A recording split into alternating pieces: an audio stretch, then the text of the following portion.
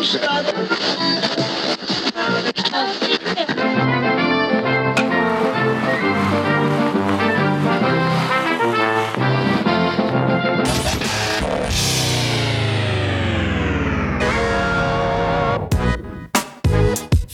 right, welcome back to another episode of Sean and Ed's Do Baseball. Part two.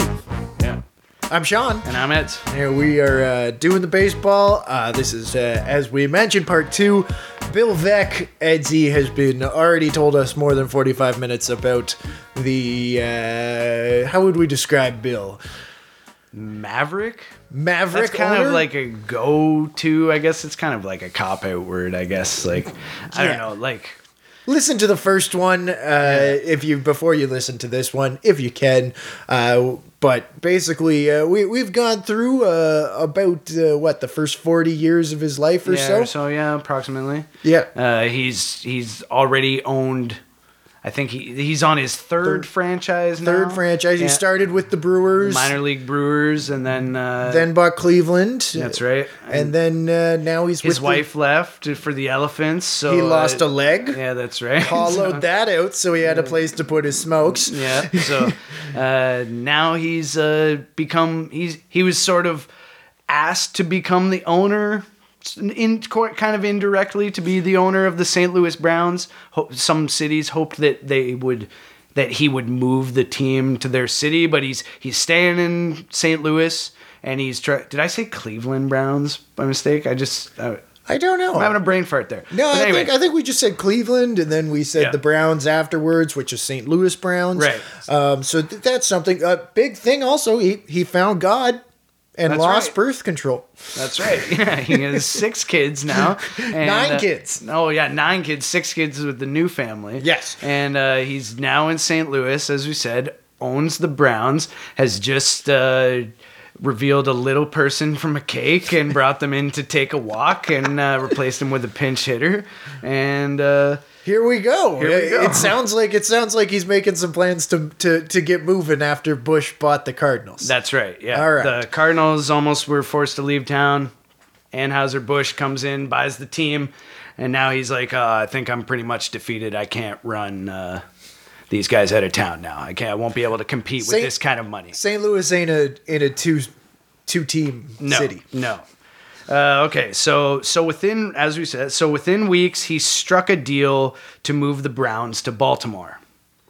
The other owners turned down the deal, however, in retaliation to the fact that he had enraged them, not only with his stunts, by proposing the socialistic idea of sharing television revenue.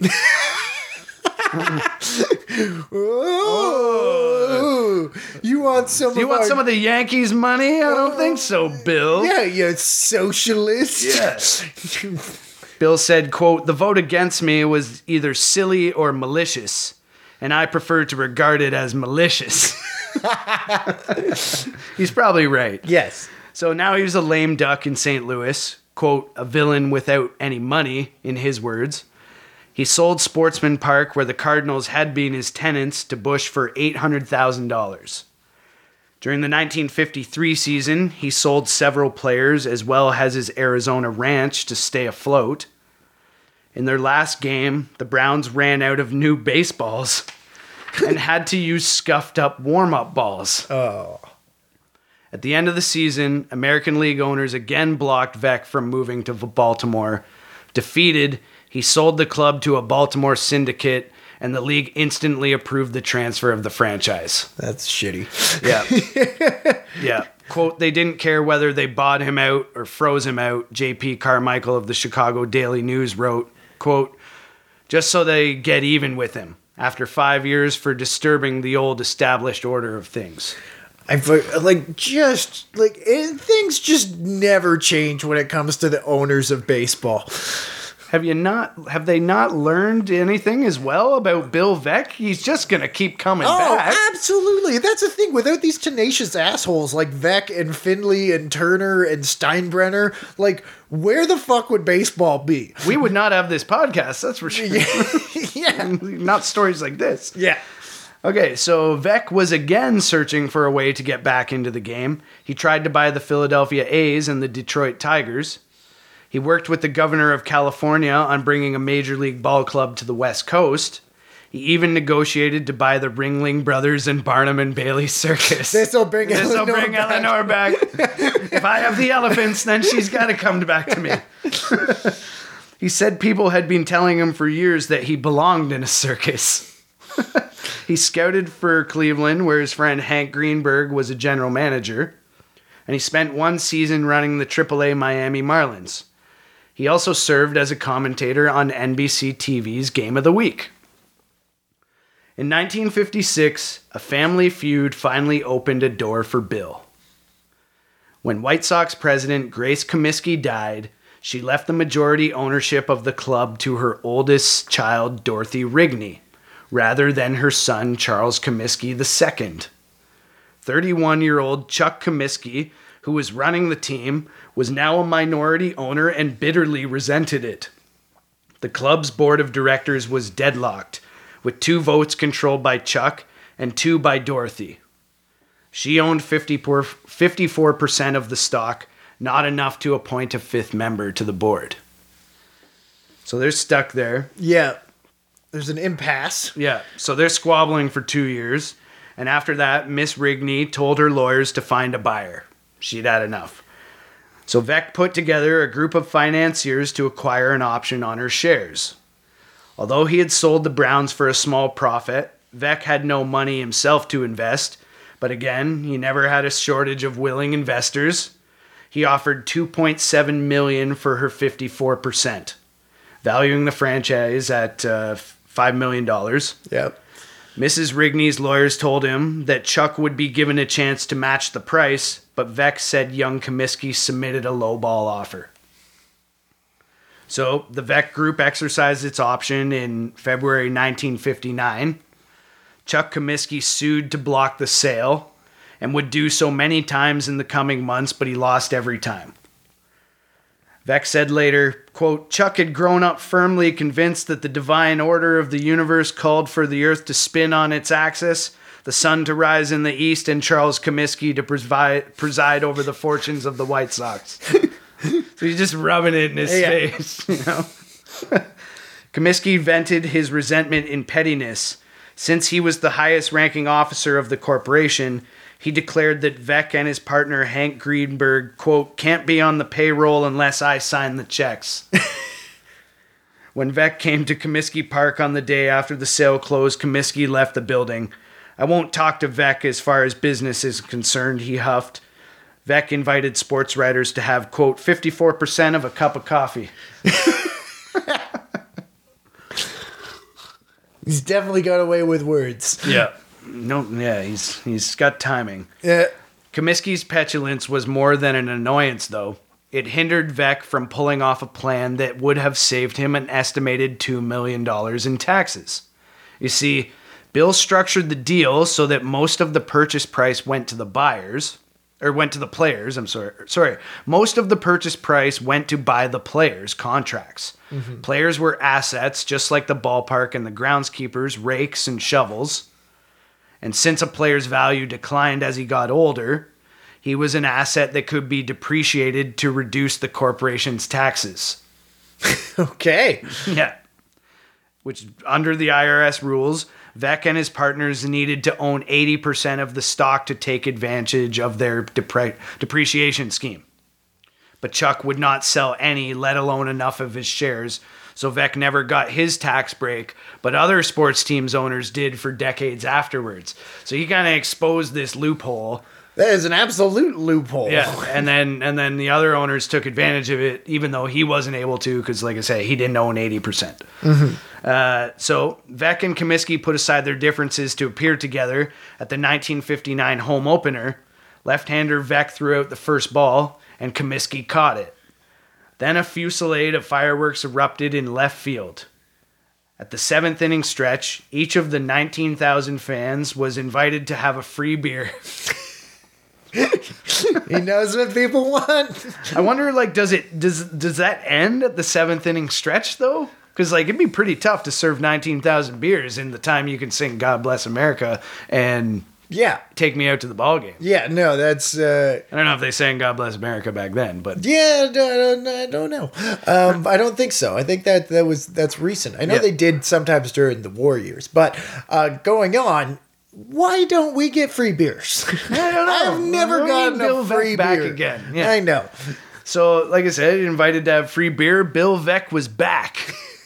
But the front office truce was strictly for public appearances. Comiskey continued his court fights, while Veck mostly ignored him. And poor Hankus Pankus Greenberg became the unwilling go-between the two. Jesus. Poor guy. So Veck threw his frenetic energy into filling Comiskey Park, making as many as 3 speeches a day and appearing on radio and television shows from morning till midnight. He gave away orchids on Mother's Day. In the same game, the lucky chair prize was 36 live lobsters. That's what I'm talking about. Who is going to do... What are you going to do? How are you going to with- transport Yeah. 36 live lobsters? This is like the chicken, like the giant egg going missing. Like, how does that even... Like, how do you get that home?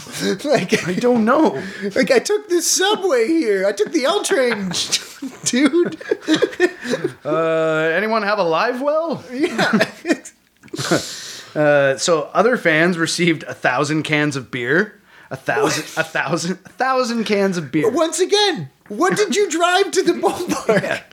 1,000 pies, 1,000 bottles of root beer, 1,000 cupcakes, and 100 free restaurant dinners. Quote, you give 1,000 people a can of beer and each of them will drink it, smack his lips, and go back to watching the game, he wrote. You give 1,000 cans to one guy and there's always an outside possibility that 50,000 people will talk about it. Which is true. Which is, no, yeah, that is actually, so he's learned, he's just like, Just give it to one guy and everyone will be like, he gave 50,000 beers to one guy. Makes no sense. He also staged free days for cab drivers and bartenders, believing they were valuable public relations boosters for the club.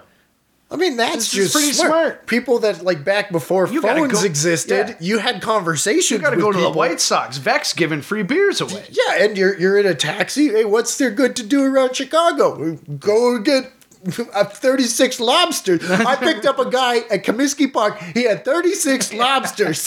We needed 2 cabs. After fans booed left fielder Al Smith, Veck let everyone named Smith or Smythe or Schmidt in as Al's guests. Comiskey Park attendance reached a franchise record 1,423,144, but it fell just short of the Chicago record set by Veck's father's Cubs in 1929.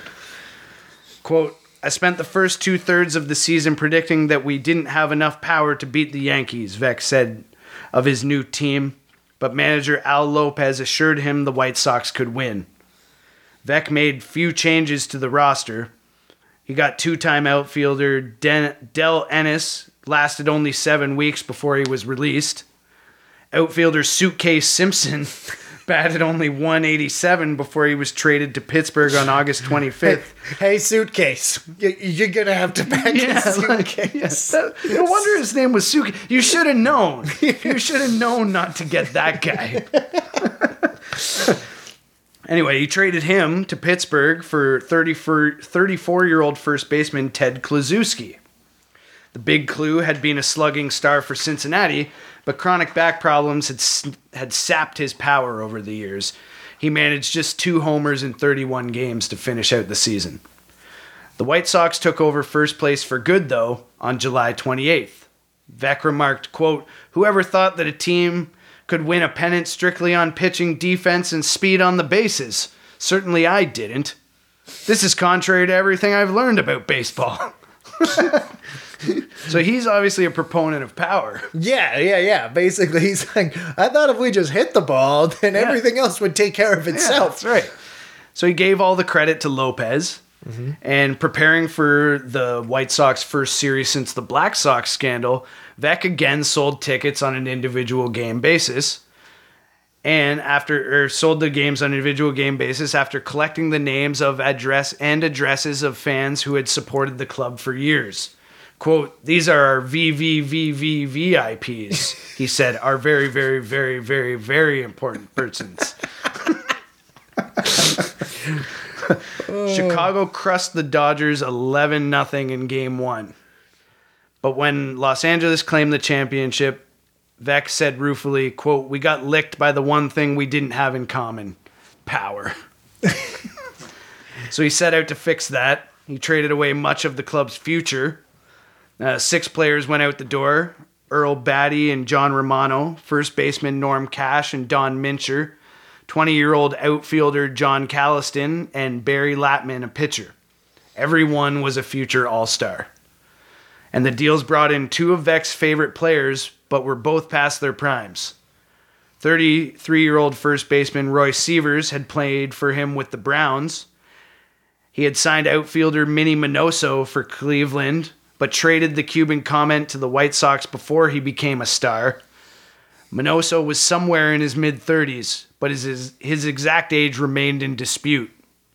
And Veeck also acquired some young talent, the 26-year-old third baseman Gene Freese and 25-year-old pitcher Frank Baumann. So he just kind of...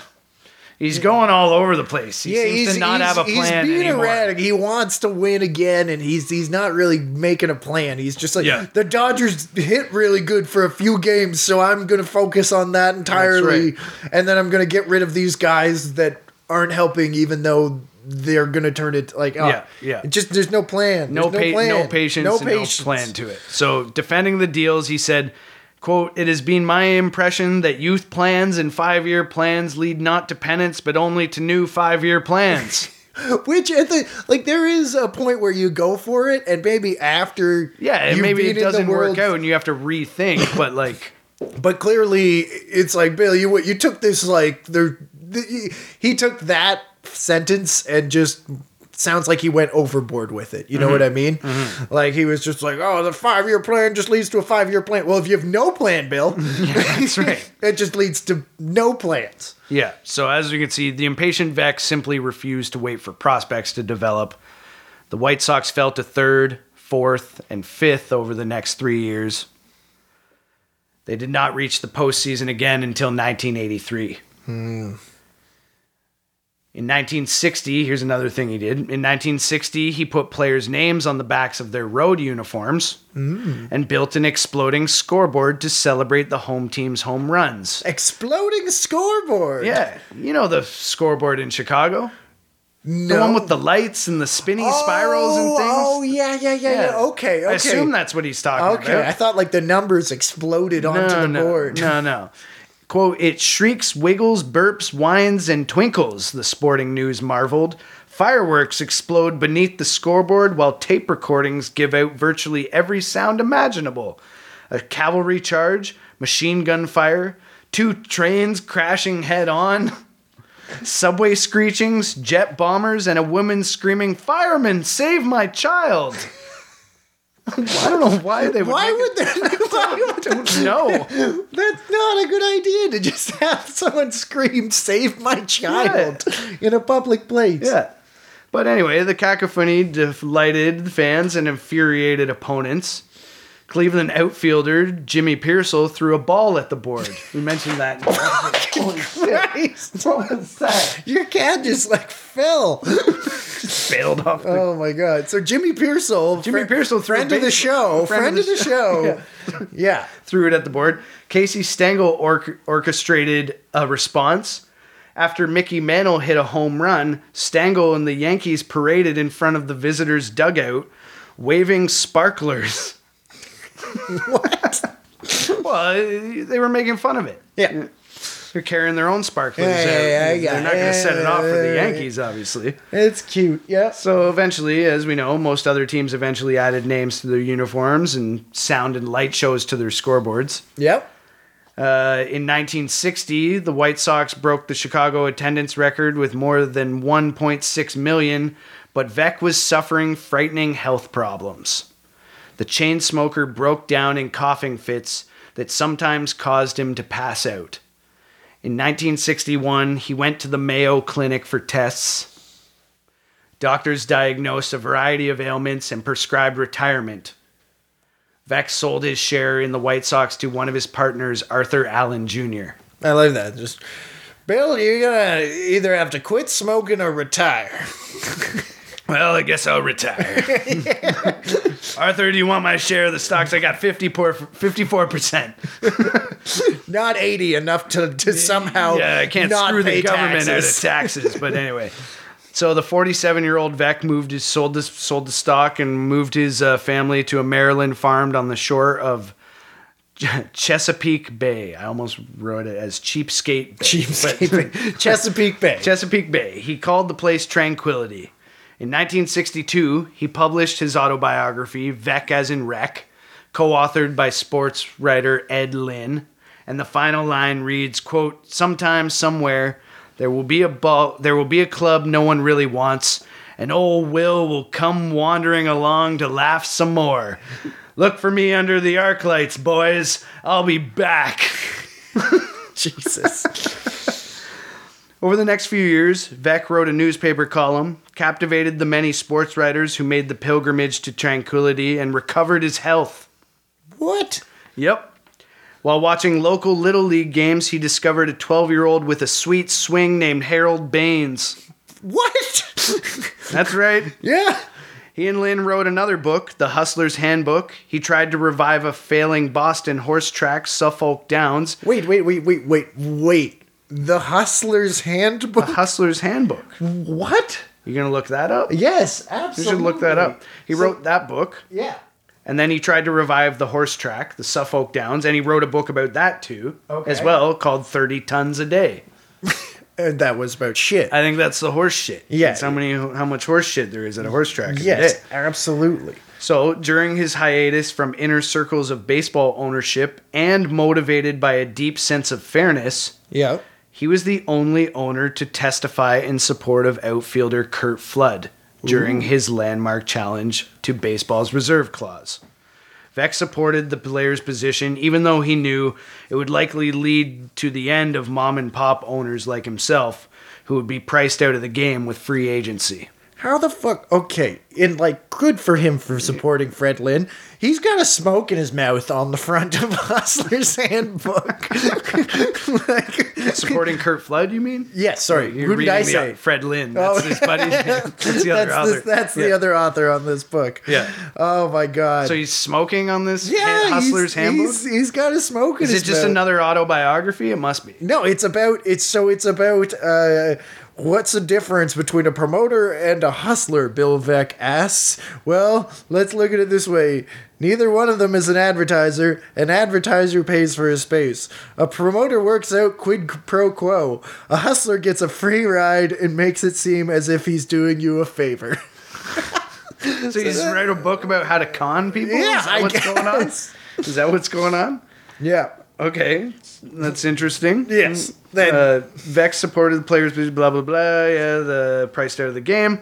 Yeah. Free agency. He described the players' condition as, quote, human bondage, but said the reserve clause should be phased out gradually to avoid chaos. yeah, I mean there is a point to that. Yeah. I guess so. Yeah. Hank Greenberg and Jackie Robinson were the only other baseball men to testify on Flood's behalf. So, 5 years later, in 1975, Veck learned that the White Sox were for sale. He's back. He's back. Owner John Allen, who had bought control of the team from his brother Arthur, was near bankruptcy. Attendance had sagged as fans stayed away from the deteriorating neighborhood around Comiskey Park, and the franchise was on the verge of being transferred to Seattle. The pilots always come up. Yeah. Well, this is in '75, so I the know. pilots are dead. This would be interesting to look at too. Yeah, 'cause, yeah, like, yeah. You know, anyway, we know that they just got Seattle, but Yes. anyway, I wasn't So aware. Bill's like, all right, I got a plan, guys. I'm going to get this team. That's and right. We're going to give out lobster and beer. That's right. The 61-year-old Veck put together a group of more than 40 investors this time, including Greenberg and one-time White Sox manager Paul Richards. But American League owners rejected the bid. They're like, oh, that goddamn Veck's back. We already got Finley. Yeah, exactly. They said Veck's deal was too dependent on borrowed money, but like At least that was the public explanation. Obviously, that didn't matter before. Yes. Several owners acknowledged their distaste for a man who had ridiculed them and criticized them for years. After Vecka raised additional cash, they voted him down again. But then Detroit Tigers owner John Fetzer told his colleagues that Veeck had done everything they asked. Quote, "Look, I don't like it any more than you do, but we're allowing a guy in here who has called me a son of a bitch over and over. But gentlemen, we've got to take another vote." He's basically just like, he's doing everything we said. Yeah. We can't just keep moving the goalposts on this guy, you know? Yeah, he's literally called me everything in the book, but we gotta just do it. Do it. Yeah, so they had another vote, and many of them were probably biting their tongues, but they approved him by 10-2. More than 3/4 the majority necessary. Mm-hmm. So he's in there by a landslide. So Veeck greeted the vote by kicking his wooden leg high above his head. Then he put up a sign saying "Open for business" in the hotel lobby where the winter meeting was being held, and spent 14 hours making trades in public. Jesus. On his first day of being readmitted to the club, he was already horrifying his fellow owners. Milwaukee's Bud Selig fumed, "This is a goddamn meat market." I added the goddamn, but still. Veeck had only 13 days to celebrate his comeback. On December 23rd, arbitrator Peter Setz abolished the reserve clause that bound the players to their teams for life. The decision opened the door to free agency and the spiraling salaries that came with it. Veeck was short on working capital with no margin for error. So as soon as he got back into the game, he was already on his way out. That sucks. Yeah, but he would not go quietly, obviously. When the party started on opening day, to celebrate America's bicentennial, he reenacted Archibald McNeil Willard's famous painting of the Spirit of 76. Wearing bandages and uniforms of the Revolutionary Army, Veeck wore a peg leg and played a fife. Okay. He's marching across the field playing this fife. Yep. His longtime sidekick, Rudy Schaefer, beat a drum, and manager Paul Richards carried the American flag as the trio marched across the field. The stunts continued nonstop throughout the season. A bevy of belly dancers, parades of horses and cattle, nightly prizes for random fans. He outfitted the players in Bermuda shorts for a few games. Why? Just because why not, I guess. He put coach Minnie Minoso, who was said to be 53 years old, in the lineup as a DH. Comiskey attendance jumped by 20% to 915,000, but it was only 10th in the league, and the White Sox finished last. Oh. Veeck told general manager Roland Hemmold, quote, "Don't bother drawing up a budget. We don't have any money. We'll think of something." You want that budget there, Bill? Oh, no. We don't actually have money. We're going for broke. I'm heading up at Atlantic City tonight. We'll find out tomorrow what our budget is. Yeah.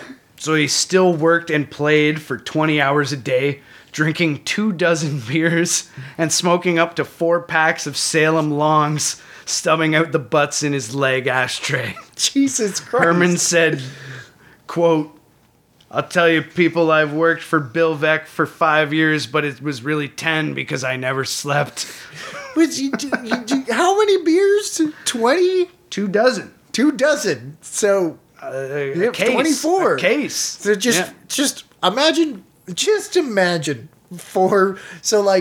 80 cigarettes and 24 beers. Yeah. Every day. It's ridiculous. Well, the man thought 36 lobsters was a normal fucking number to give away to people, so I'm not surprised. Like, how is he hydrating? Well, there's water and beer. No, but just like smoking and drinking are like the two of the most dehydrating activities you can do. Well, oh my God. He was surviving. He fought back from the brink of death. I understand. In 1977, Veeck found an angle and nearly rode his rent-a-player strategy to glory. He acquired players who were a year or two away from free agency, knowing he could not afford to keep them. With sluggers like Richie Zisk and Oscar Gamble, the Go-Go Sox were transformed into the Southside Hitmen. The team belted 192 home runs, second in the majors, and they won 90 games that season. They contended for the West Division Championship for much of the season, but eventually fell to third place. Veeck broke his own Comiskey Park record for attendance with more than 1.6 million and was named Executive of the Year by the Sporting News. But it was downhill from there. He told the fans, quote, "We will scheme, connive, steal, do everything possible to win the pennant, except pay big salaries." Imagine someone does that now. I'm just Mark gonna be Shapiro. straight up with you guys. We ain't paying for shit, but we are gonna be underhanded and every opportunity We're going to we be dirty get. in every possible way. Veeck's doom's second time around in Chicago hit bottom on July 12, 1979. I was waiting for this. Disco Demolition Night. Yeah, I was waiting for this one.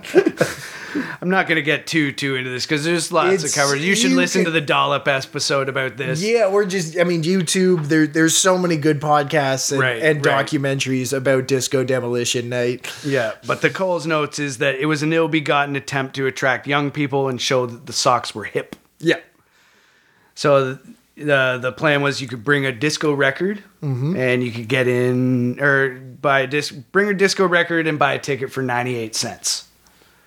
And watch as the records were blasted to smithereens between games of a doubleheader. An overflow crowd crashed the gates and they soon began sailing records onto the field. Jesus. They were fueled by beer and marijuana, and thousands spilled out of the stands and ran amok, and the second game was forfeited to Detroit. Beer and marijuana. Yeah. I love it. Yeah. That's I don't think That's what the papers wrote. Yeah, at the well, I time. don't think the weed was the problem. I don't there. think so either, I've but- never gotten super stoned and been like, you know what I want to do? I Run want to destroy around. disco, man. I wanna destroy disco. So by 1980, Veeck's luck, money, and health had run out. The 66-year-old's hearing and eyesight were failing. He suffered from emphysema. No shit. Yeah, no kidding. And underwent an operation on his remaining leg. So now his good leg is getting operated on. Probably had gout, no doubt. But he could not even leave the game without controversy.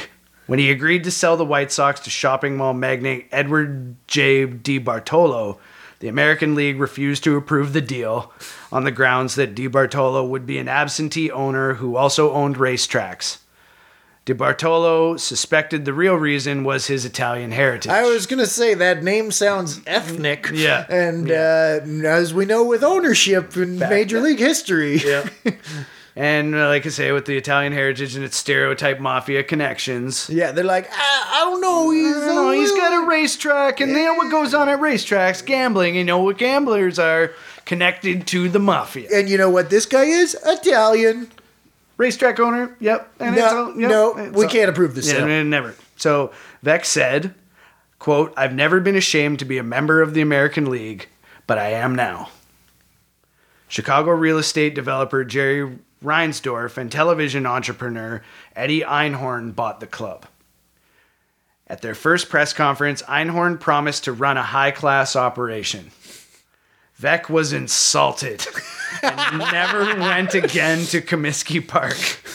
Einhorn later insisted he meant no offense, but he did not back away from his criticism of Veeck's operation. Look. We were just saying that we were going to be high class after you publicly said that you were going to be a conniving piece of shit. Yeah, that's right.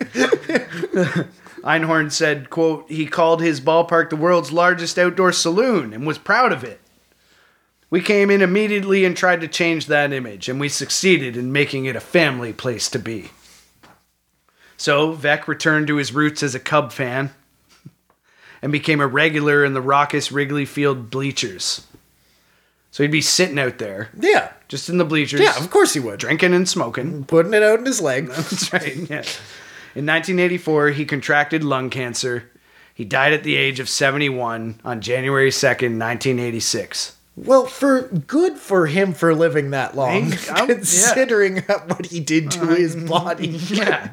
Got his leg crushed by a massive He gun. worked 20 hours a day, drunk and chain smoking. His cremated remains were interred at Oakwood Cemetery in Chicago, and Veeck was inducted into the Baseball Hall of Fame in 1991. Bill Veeck's baseball legacy is his son Mike. That's Mike Veeck, not Michael Vick. Mm-hmm. Part owner and flamboyant promoter of several minor league teams. Mike's most infamous stunt was Vasectomy Day. What? That's right, Vasectomy Day. Oh. A fan would get a free one on Father's Day. No. Yeah. But that was aborted by religious opposition. Aborted by religious opposition. Yeah. Good use of language. Yeah, you like that? Yeah. He said of his father, quote, "He had this tremendous sense of the absurd, and he gave that to me." Holy shit. So I'm interested to see what happens with Mike Veeck and his whole baseball career. I think we got to dig in. We got to bring Mike Veeck on here and have him as a guest. That'd be interesting for sure. Oh my God! Yeah, Yeah, actually looking if he's like still how many teams he's still running. If he's Or running just- any, maybe he's been run out of minor league baseball. yeah, just with the promotions and stuff. Oh my God! Now, Bill, like I knew, obviously I knew about Chicago Demolition Night. I knew that he was an eccentric promoter, but like all of that stuff, both those parts was phenomenal. I knew there was going to be a Bill Veeck episode eventually, and Yeah. I should have guessed. I thought honestly, based on what you were saying, I thought it was Ted Turner. Okay, yeah, I thought it was I could gonna see be- that. I kind of left it very ambiguous, right? Yeah. So like, but yeah. When I started doing Bill Veeck, I was like, oh, this would be like in kind of in the same vein as the Finley episode or whatever, and it is. Honestly, I think Finley was a little bit more crazy.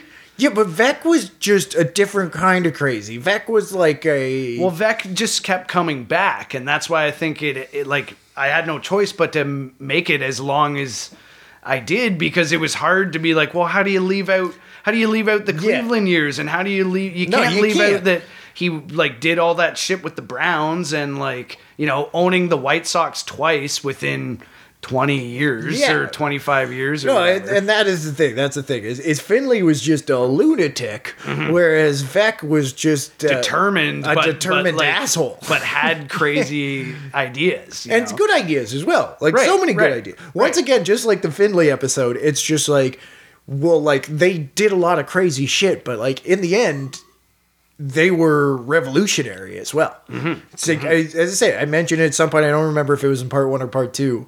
Where just like, where would we be without these types of owners? No, exactly. Yeah. It's absolutely wild, the baseball's inability to move forward without someone literally having to drag it, and that person normally being Getting ousted and ending up in the bleachers at Wrigley Field. yeah. I used to hang out here when I was a kid. I used to sell popcorn over there. I was 9 or 10 or whatever it was.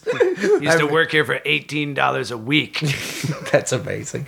All right, well, that was incredible. Thank you so much for joining us, and tune in next time.